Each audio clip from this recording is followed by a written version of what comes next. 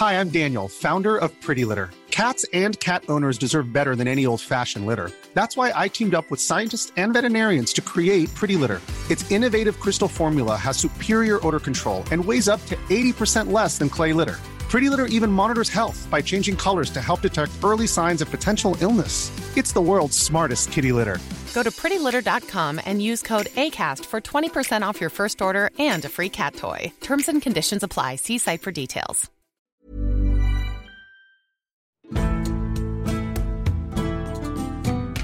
Welcome to this episode of Gone Medieval. I'm Matt Lewis. I'm pleased to be joined today by Adam Simmons, a research fellow at the School of Arts and Humanities at Nottingham Trent University. Adam's work covers aspects of Africa's history during the medieval period, including East Africa's contacts with the crusading world and interactions between Nubia and the Mediterranean.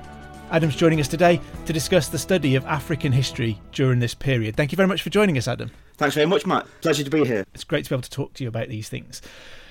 So I guess to start off with, what problems do you face when studying this period of black history during the medieval era? Is there a lack of records? Is there a lack of focus? Or are there different techniques that we need to use to deal with black history compared to white European history? It very much depends what bit of history you want to focus on. So some areas have much more evidence than others, both currently, but also has got more potential in the future. So, for example, if you want to look at sort of internal economic and social history of somewhere like Nubia, we do have quite a lot of records. But if you want to look at the foreign affairs of Nubia, if you like, it's much more difficult because they don't write histories in the traditional sense that we would understand it. So it very much depends on your focus. When it comes to looking at diasporas, again, there's not a single corpus that really illuminates this, which makes it particularly tricky trying to figure out how can you trace not only which diasporas exist, but how large they are and what they're actually doing in any certain places. In Europe, archives in many places are very slim until, say, the 14th and 15th century onwards. So it means that beforehand, from a European point of view, we're relying on either personal letters or chronicles to reference either an individual black figure or a group in any area.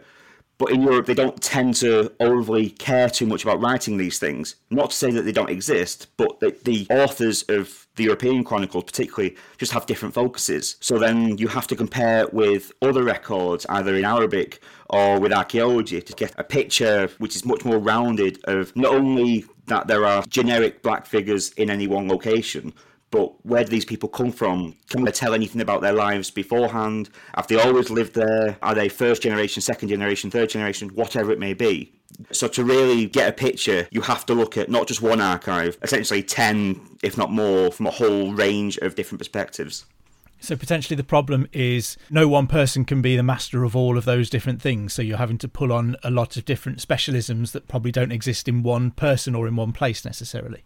Yeah, exactly. The key to it really is other fields of study exist. Art history, archaeology. You have to have a basic grasp of different languages, but also acknowledge that you can't be an expert in all of these. So you acknowledge that there may be a reference in a language you don't know, but you've been able to pinpoint that this one word, say, appears. Then you go and find someone who is an expert in that language and you collaborate. So the key thing to working on these histories particularly is that keyword of collaboration. Once you start working in teams, the possibilities are endless. But if you try and do it yourself, you are always going to come up short just because of the very nature of the difficulties of the archives being so spread out and so different. I think we tend to concentrate on searching quite often for black individuals in European records. Is that a useful way to approach the question of medieval black history? I mean, are there good examples of individuals, but also does that stop us looking at a bigger picture? Yes and no. So it's always fascinating to know the personal lives of individuals, but then this also comes down to the problem of the sources. So in European sources, for example, we know individuals through archaeology, but we don't necessarily know anything else about them unless we make narratives from, say, grave goods, for example, to think of who they may have been. But in terms of textual records, they're either described very vaguely as being black, but not from a particular kingdom, so we don't know anything about them. Their lives are not often illuminated, so we're not quite sure who they were, apart from they existed. But then you have other examples, like in Arabic sources, where they are much more specific. So there's the example of Abu Ishaq Ibrahim al-Kanemi, who is a poet in Iberia when he dies in 1212. only the last 10 years of his life or so are spent in Seville. But before that, he's from the Kingdom of Kanem, which is modern Chad, around Lake Chad in the south. But he goes to Ghana, Egypt, to Morocco, and then eventually dies in Seville. We know because of his name that he's from Kanem, so he's not just from North Africa or from Egypt, so he's from quite far south. And we know a bit more about him because there are short biographies of him and some of his works have survived. But someone like that in Europe wouldn't necessarily be known about whatsoever, just because of the nature of the sources, not because they don't exist. So in some ways, what I tend to focus on is not necessarily the individuals, but also what does it mean for greater society? For example, when we have individuals in any one location, what does that mean for their integration into society that we can infer from their very existence? So, for example, if you have Nubian pilgrims going to Santiago de Compostela in northern Spain, how can they get there? They have to have accommodation, they have to have either currency, but bearing in mind Nubia doesn't have currency that we're aware of. So they either have to use European currency on their travels, or they use barter and things like that. But then they have to carry a lot with them to barter all that way. Do they interact just with other Nubians, which is the general sense that people get when African diasporas exist in Europe, that they are very isolated and they must be with their own communities? But then posing that question leads to either the diasporas are much larger than we ever think about, because for an isolated community to facilitate such travels across Europe, it has to be quite big, or actually these diasporas are much more integrated into society and can use things like banking systems, accommodation that everyone else uses much more readily.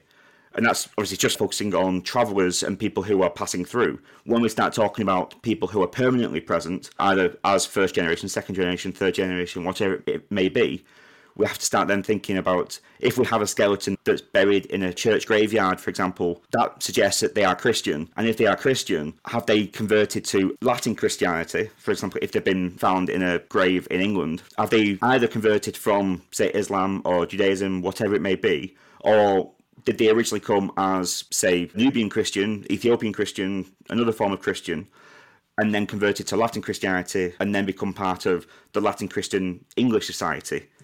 We can't say too much because we don't have the evidence, but certainly if you find an individual buried in a graveyard, you can certainly suggest a lot of these narratives that then have a much broader impact on how we consider and think about diasporas more generally, as opposed to just looking for a single individual in a painting, in a text, whatever it may be, which often can be quite limited by just focusing just on that. Yeah, but I guess it's interesting how finding an individual or spotting an individual can lead to those questions about the wider community that must have existed around them to facilitate their travels or whatever it is that they might have been doing. They're unlikely to have probably been on their own, I guess. Was religion a more prevalent marker of friends and foes rather than ethnicity? You talked a bit there about Nubian and Ethiopian Christians being in Europe. Were they more interested in these people's religion than they were necessarily in their ethnicity or where they'd come from? It certainly seems that way, particularly for Nubians and Ethiopians. So while in society they will always find some form of prejudice of some sort, it always seems to find its way into society. But as far as the Christians of Nubia and Ethiopia go, the Latin Christians see them essentially, especially by the 14th century, almost as saviours to the crusading enterprise that is currently failing in the Eastern Mediterranean. Because they are Christians, they do comment on them being black, but it's not a negative attribute at all. To them, because they are Christians, they are seen as potential allies, potential friends for diplomacy, all these sort of things. And it's something that I think does get missed quite a lot. We think about the history of blackness as a sort of a theoretical demonic colour in Christianity in Europe, and how that then gets portrayed against West Africans particularly. But we never really talk about, if you have black Christians, are they still considered the same way? And particularly as far as Nubians and Ethiopians go, it doesn't seem like that way at all. They do seem to be viewed very positively, in contrast to the more either non-Christian or more theoretical conceptual African of West Africa, which either isn't necessarily as known in Western Europe, or at least isn't Christian, so it's seen as a potential enemy, as either the land of Islam or something else as well. And do we know how aware of Africa and African kingdoms and nations Europeans were in the medieval period? Do they talk about place names and kingdoms? So they do to an extent. The issue we have, again, comes back to authorial intention. Basically, from the 7th century to the First Crusade, so in 1095, for them 5 centuries or so, very little gets said about contemporary affairs of Africa anywhere, whether it's North Africa, Saharan Africa, Nilotic Africa, East Africa, wherever it may be. No one really talks about it. However, we know exchanges in the Mediterranean, they are certainly aware of what's going on. They just don't seem to care to write about it. However, from the First Crusade, you start then getting references to Nubia because of its Christianity and because of the potential importance that the Latin Christians think it could potentially have for them. And then from that, by the end of the late 12th century, you get concepts of Abyssinia and Ethiopia being a separate kingdom from Nubia. And then you see a progression that by the time you get to the 13th century, West Africa starts gaining importance in Latin Christian texts because of its wealth. And ultimately, this all leads to the Portuguese in the 15th century and expansion and colonialism. But we do see other bits in between. So, for example, we have some Latin Christian texts who are copying Arabic texts. So then they know about kingdoms such as Kanem, Ghana, Mali. They do know about them, but they don't seem to write about them as much as you would think they actually do know. They're very much more elusive, so it's a bit trickier to pinpoint exactly how much they do know. So, for example, even someone like Nubia, which, as I've said, is a place that is considered a potential great ally when, at least as far as the Latin Christians perceive of them to be. But they never write much about internal either geographies of Nubia. So the reference to their capital at Dongola, there's only one or two references to that. There's very few references to other cities, other settlements within it. So it's very much broadly about their kings, again more broadly, and if they do talk about them, it tends to be later, particularly in the 14th century. They start naming kings by name. They certainly do know a lot, but they don't often like to tell us that they know a lot, which is very typical. Yeah, frustratingly, they don't write about everything they know about because they're not potentially as interested as we might like them to have been, so that we have a record of it. So it sounds like a lot of that emerges in the 11th century and 12th century around crusading, which I guess is driven by religion. And then by the 15th century is moving into a trade concern with the wealth of West Africa. Is that fair, that it sort of shifts from this initial religious interest and contact to becoming about trade and wealth? Yeah, it's not as clear-cut as that. So we see in the 15th century that the focus is still very much on religion. The early text for the Portuguese expansion is all about trying to find other Christian rulers and potential allies against Muslim North Africa. There is still a clear concern with both Nubia to an extent, but particularly with Ethiopia. The trading aspect comes alongside trying to find other Christians and that side of things. So it's not as clear-cut as it goes from religion to trade and then ultimately enslavement. Trade sort of comes in parallel to Christianity and religion and always has that main concern of the idea of you've got to convert a lot of the non-Christian West Africans, which is one of the mission statements of the Portuguese, if you like, before you then get into the issues of they don't want to then enslave Christians. So the uneasy aspect of Christianity versus enslavement, but it's also the same in Islam as well across the trans-Saharan trade. You're not supposed to enslave fellow Muslims, so then you don't convert in the same way. Religion and trade go hand in hand, but in certain aspects one will be more important and more dominant than the other, depending on which area or which individual aspect of it you want to focus on.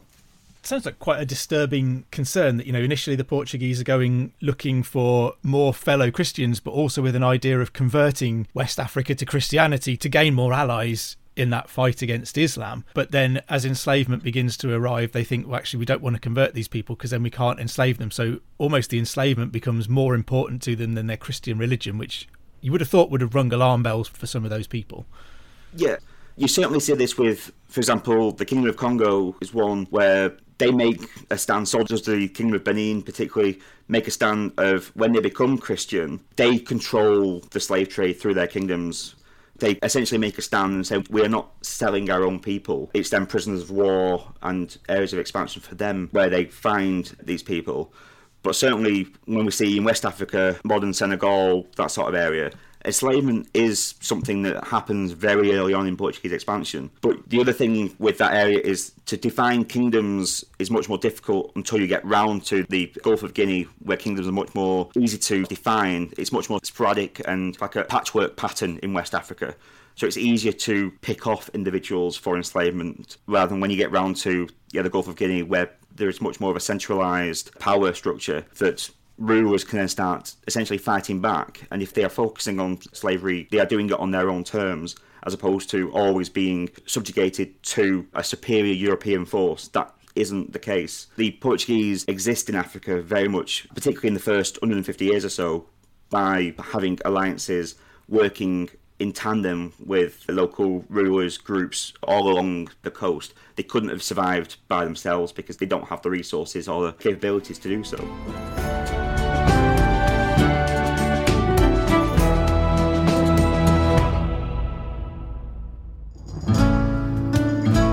Did you know that some of literature's greatest characters were real people? It's so fascinating, isn't it, that some of the Three Musketeers are also based on real soldiers. That Sir Walter Raleigh wasn't all that he's been cracked up to be. Chemist, poet, scholar, historian, courtier. He could have been great in all these different things. And that if your name is Dudley, you better watch your back. For the Tudors, each one of them took something from the Dudleys, either by working with a member of the Dudley family, or of course by having one executed. I'm Professor Susanna Lipscomb, and I'm learning all this and much more, bringing you Not Just the Tudors, twice a week, every week. Subscribe now to Not Just the Tudors from History Hit, wherever you get your podcasts.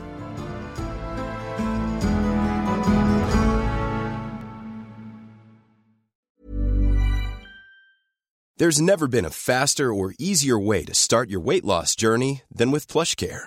PlushCare accepts most insurance plans and gives you online access to board-certified physicians who can prescribe FDA-approved weight loss medications like Wegovy and Zepbound for those who qualify. Take charge of your health and speak with a board-certified physician about a weight loss plan that's right for you. Get started today at plushcare.com/weight loss. That's plushcare.com/weight loss. plushcare.com/weight loss. Join us this month on Gone Medieval from History Hit.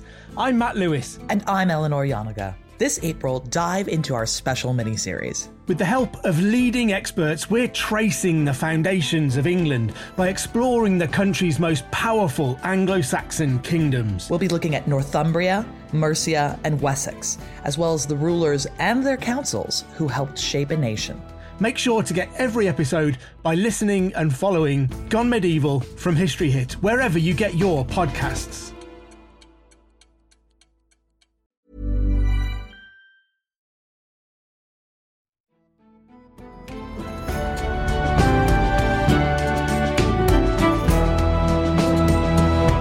Do items tell a story that kind of requires the presence of a black community in history that's missing from the written records? Do you come across items that must have travelled or that imply a kind of story that isn't written down for us?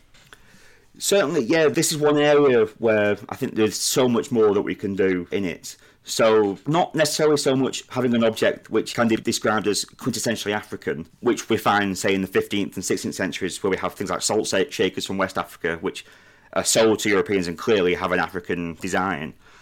But what we can say is more about the materials that are used. So things like gold, ivory, rock crystal, all these things are coming from some places in Africa, but because we don't currently have the amount of research on these objects to know exactly where they've come from, we can only suggest it so far. But certainly for gold, we do know currently that there has been gold that goes from Mali that gets minted into coins in Italy, rock crystal in churches all over Europe. That one of the main places to get rock crystal comes from East Africa. We can suggest there's certainly links of some form. If they are direct links or whether they are via places like Egypt, it's a bit more difficult to understand. The same with ivory as well. Until we have more analysis on medieval ivory and whether it's come from East Africa, Central Africa, West Africa, we can only just say that it's got to be an African ivory as opposed to a walrus or something like that. But by doing so, it's not a case of, oh, they've traded from ivory that's essentially on the border of Egypt. We can say, oh, it might be ivory that someone somewhere has got it from very much in the centre of Africa, and it's then traded, and all these internal trade networks, which we also don't really know about until much later on, because no one at the time writes about these internal trade networks particularly. So very much the idea of where materials come from. And we do have the resources to do this. Laser ablation is something we can do. It costs so much, so it's not always a thing that you necessarily jump on to be able to essentially have to get so much money in order to do. But the scope is there. What does laser ablation tell us? What does that do and what information does that give us? So it tells us sort of the makeup of non-organic materials. So when we have things like isotope analysis to know where human bones have likely come from through diet and things like that, Laser ablation is essentially the same thing for non-organic material. So for gold, we could tell, does it have the compound of a gold that is basically Malian? Is it the compound of a gold that might come from, say, Iraq? We can tell a bit more. Again, it's not necessarily perfect because a lot of these techniques, there's always going to be development in them as years go on. But certainly we can pinpoint where a lot of these metals are likely to have come from, just as we can with skeletons, bones, and organic material. And I think the rock crystal one jumped out to me as well, just because I'm aware that there's a rock crystal vase at Saint-Denis Cathedral in France, which Eleanor of Aquitaine gave as a wedding present to her first husband, Louis VII of France. And it was something that her grandfather had received while he'd been on crusade in Iberia. And that probably must have come from East Africa, I guess. So we know part of that story because it's there recorded as a wedding gift from Eleanor of Aquitaine to Louis, and it's got a little plaque on it that says where it came from and how it arrived at Saint-Denis. But it also misses out the whole rest of the story about how it must have arrived in Iberia. So there must be so much more to that object than we currently know. Oh, absolutely. Whether it goes through the Red Sea to the Crusader states and then gets traded or given across the Mediterranean, that has one story, because the Crusader states are never considered really to engage with the Red Sea, even though that isn't true for multiple reasons. They don't often get that narrative. Or does it go directly to Iberia through the Saharan trade routes? Either one has a fascinating narrative to it, because not only that, the rock crystal can come from mainland East Africa, but also from the islands, so like Comoros, for example. So then you start getting into, well, if rock crystals coming from places like Comoros, which is islands in the Indian Ocean, how are they then connected to not only East Africa, but then also into the Red Sea or across the Trans-Saharan trade to get to Iberia? We are talking about a much more interconnected world than, again, the texts like to often describe. But through archaeology, certainly these connections do exist. Your imagination goes as much as you want to go then, until we have better techniques to really pinpoint a place where an object may have come from. I dare say something like that, they wouldn't let you necessarily test to find these sort of things, but certainly something like that can give you the narrative that you can be looking for. Yeah, I was struck by, if we went to Saint-Denis and we looked at that vase now, I think it's got a little plaque on it that says Eleanor of Aquitaine's got it from her grandfather, she gave it to Louis, Louis gave it to Abbot Suger, who put it amongst the treasures of that. So it tells us that story and we think, oh, great, a nice medieval story. But actually we're missing out a massive chunk of the history of how that arrived in the hands of someone in Europe at all, which talks about the interconnectivity across the continents and across the Mediterranean and the ways in which things must have travelled, which means that people were travelling, which means that people were talking and interacting with each other in ways that we just don't see from the picture that we're left. Yeah, and another example, which it's unclear exactly how true it may be and whether it is a bit of rhetoric rather than an actual event. But again, this disparity between Christian sources and Muslim sources in the Arabic corpus. So in the 11th century, none of the Christian texts mention this whatsoever. But al-Bakri, who's a Muslim writer in the mid-11th century, he tells of a tale of merchants from what he calls the Bilad al-Sudan, which is Sahelian Africa, but it's probably somewhere like Ghana, that goes to Christian Iberia to give to King Ferdinand a cloth that doesn't burn, which has come from Sahelian Africa. Ferdinand's so happy with this, he sends it to Constantinople, who then, the emperor in Constantinople, puts this cloth in the Hagia Sophia and then sends a crown back to Ferdinand to be invested with. So whether this is true or not, again, this idea that something in Ghana essentially ultimately ends up with a crown being given to Ferdinand is quite a story. Even if it's not true, the idea that connections can lead to these sort of things is certainly suggested in these sort of stories. Yeah, people were at least willing to talk about that kind of level of interconnectivity, which is in itself interesting, I guess. We talked a little bit about laser ablation, but do other forms of science offer a way to help bridge our gap in some of this understanding? Can things like DNA research help? Can isotope analysis be useful? They can certainly be useful. The problem we have with them is they can never be used by themselves. You have to be aware of what shortcomings they have. So, for example, something like DNA can tell you quite a fair bit. It can tell you whether someone has got the DNA makeup of someone from a certain place. Although, generally speaking, that area can be usually quite big, so it doesn't pinpoint to a particular town, for example. It might give you half a continent. It's not necessarily particularly specific.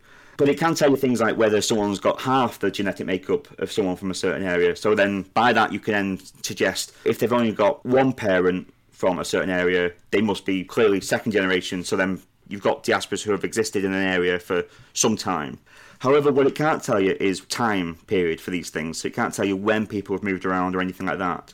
So it has to be merged with other things, whether it's things like laser ablation, whether it's been found with gold, which comes from, say, Ghana, and they've showed the genetic makeup of someone from Ghana, then you may be able to suggest a few connections. Then you also start looking at things like isotope analysis, where you can see whether their childhood diet has the makeup of someone who has lived in a certain area. So if they've grew up on the Nile, for example, but then are found in England, the diet can show you that through the isotopes. Again, the net then fails to see the second generation. But if they haven't had a diet from an African landscape, you're not necessarily going to see it in the isotopes later on. So you have to marry everything up together. You're also restricted to how good is the sample that you're using? Is it damaged in any way? It can certainly tell a lot, but you do have to be careful that you have to compare it and contrast it with other forms. But also there's so many more that can be done. Although we do have the techniques to do these things, and they're ever improving all the time. Relatively speaking, very few skeletons have been tested for these sort of things. Only last week there was another published study of more skeletons that have been tested. People might know about the skeleton in Ipswich, in the more famed black individuals who've been buried in 11th, 12th century England. But there are many more than that. It's just, so far, testing them for these, to know these sort of narratives is happening, but it's not the full corpus, if you like. There is much more that can be looked into. It sounds like it's frustrating that we do get these individuals which hint at larger communities than we're aware of, but can't give you any kind of... It could be a single black person in Ipswich. However much it might feel like that's unlikely, you wonder whether there's a community existing there that's much larger than we're aware of. It's kind of frustrating that you can't answer that question. Absolutely, because then you do start thinking, even if it was a single individual, presumably they would have married someone, which then already starts a family unit of some size. So even one individual can still tell of a population of maybe a handful, let alone yet if there is a population of more than that. We don't know. We're presuming that you must have family units all buried together, so you don't really think about wider population sizes. But certainly, it's not like we're talking about somewhere like London, which is highly connected. As soon as you start thinking about places which are a bit off the beaten track, it does then start thinking, why would populations be there? Or what is the reason to be there? Apart from maybe they just live there. They don't have to have a reason to be there, which is often sometimes what we're thinking. Oh, they must be a trader, they must be a diplomat, they must have some important focus. But no, I mean, at the end of the day, people are people. They don't have to be in any one location because they have to serve a purpose for any historical record or whatever it may be.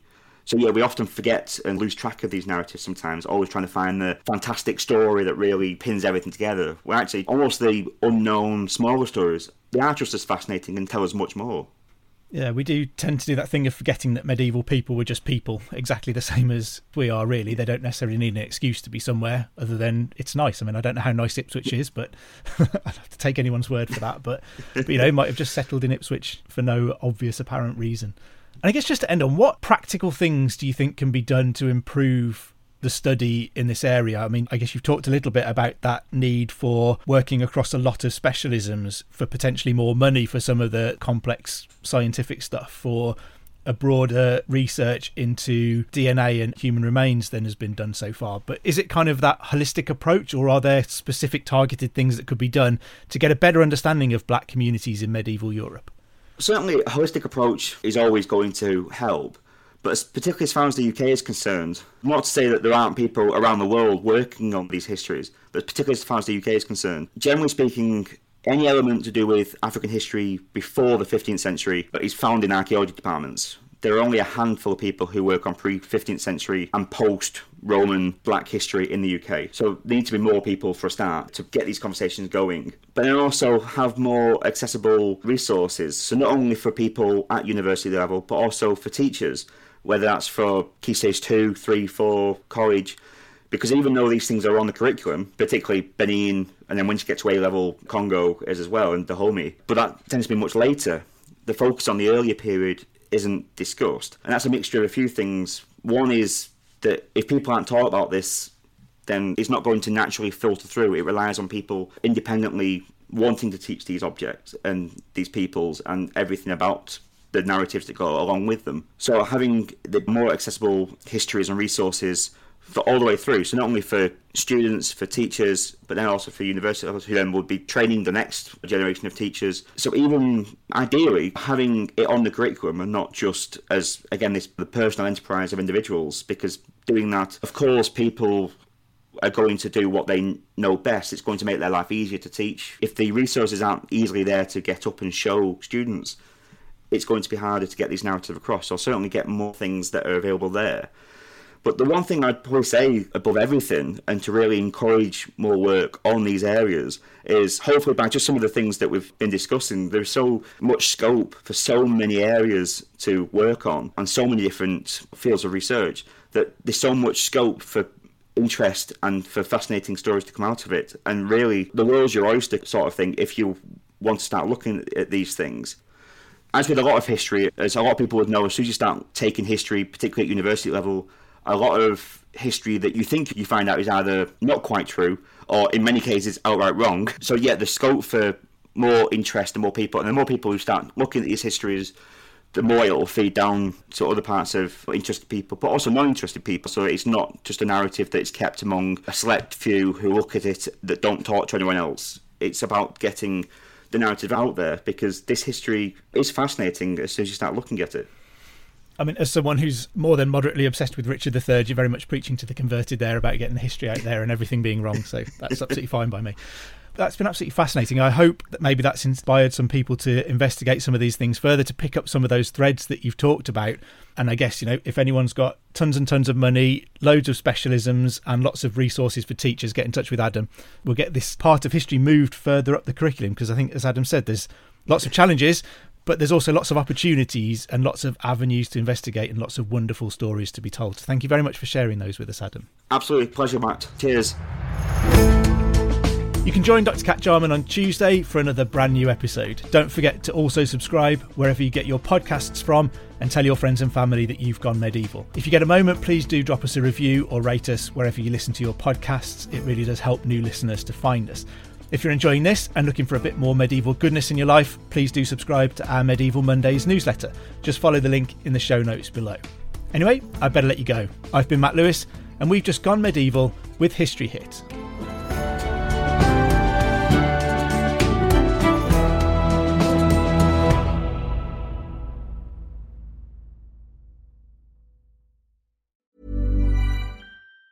Hi, I'm Daniel, founder of Pretty Litter. Did you know cats tend to hide symptoms of sickness and pain? I learned this the hard way after losing my cat, Gingy. So I created Pretty Litter, a health monitoring litter that helps detect early signs of illness by changing colors, saving you money and potentially your cat's life. Pretty Litter is veterinarian developed, and it's the easiest way to keep tabs on your fur baby's health right at home. Go to prettylitter.com and use code ACAST for 20% off your first order and a free cat toy. Terms and conditions apply. See site for details. Thank you for listening to this episode of Gone Medieval. Please follow this show wherever you get your podcasts. It really helps us out, and you'll be doing me a big favour. Don't forget you can also listen to all of these podcasts ad-free and watch hundreds of documentaries when you subscribe at historyhit.com/subscribe. As a special gift, you can also get your first 3 months for just £1 a month when you use the code MEDIEVAL at checkout.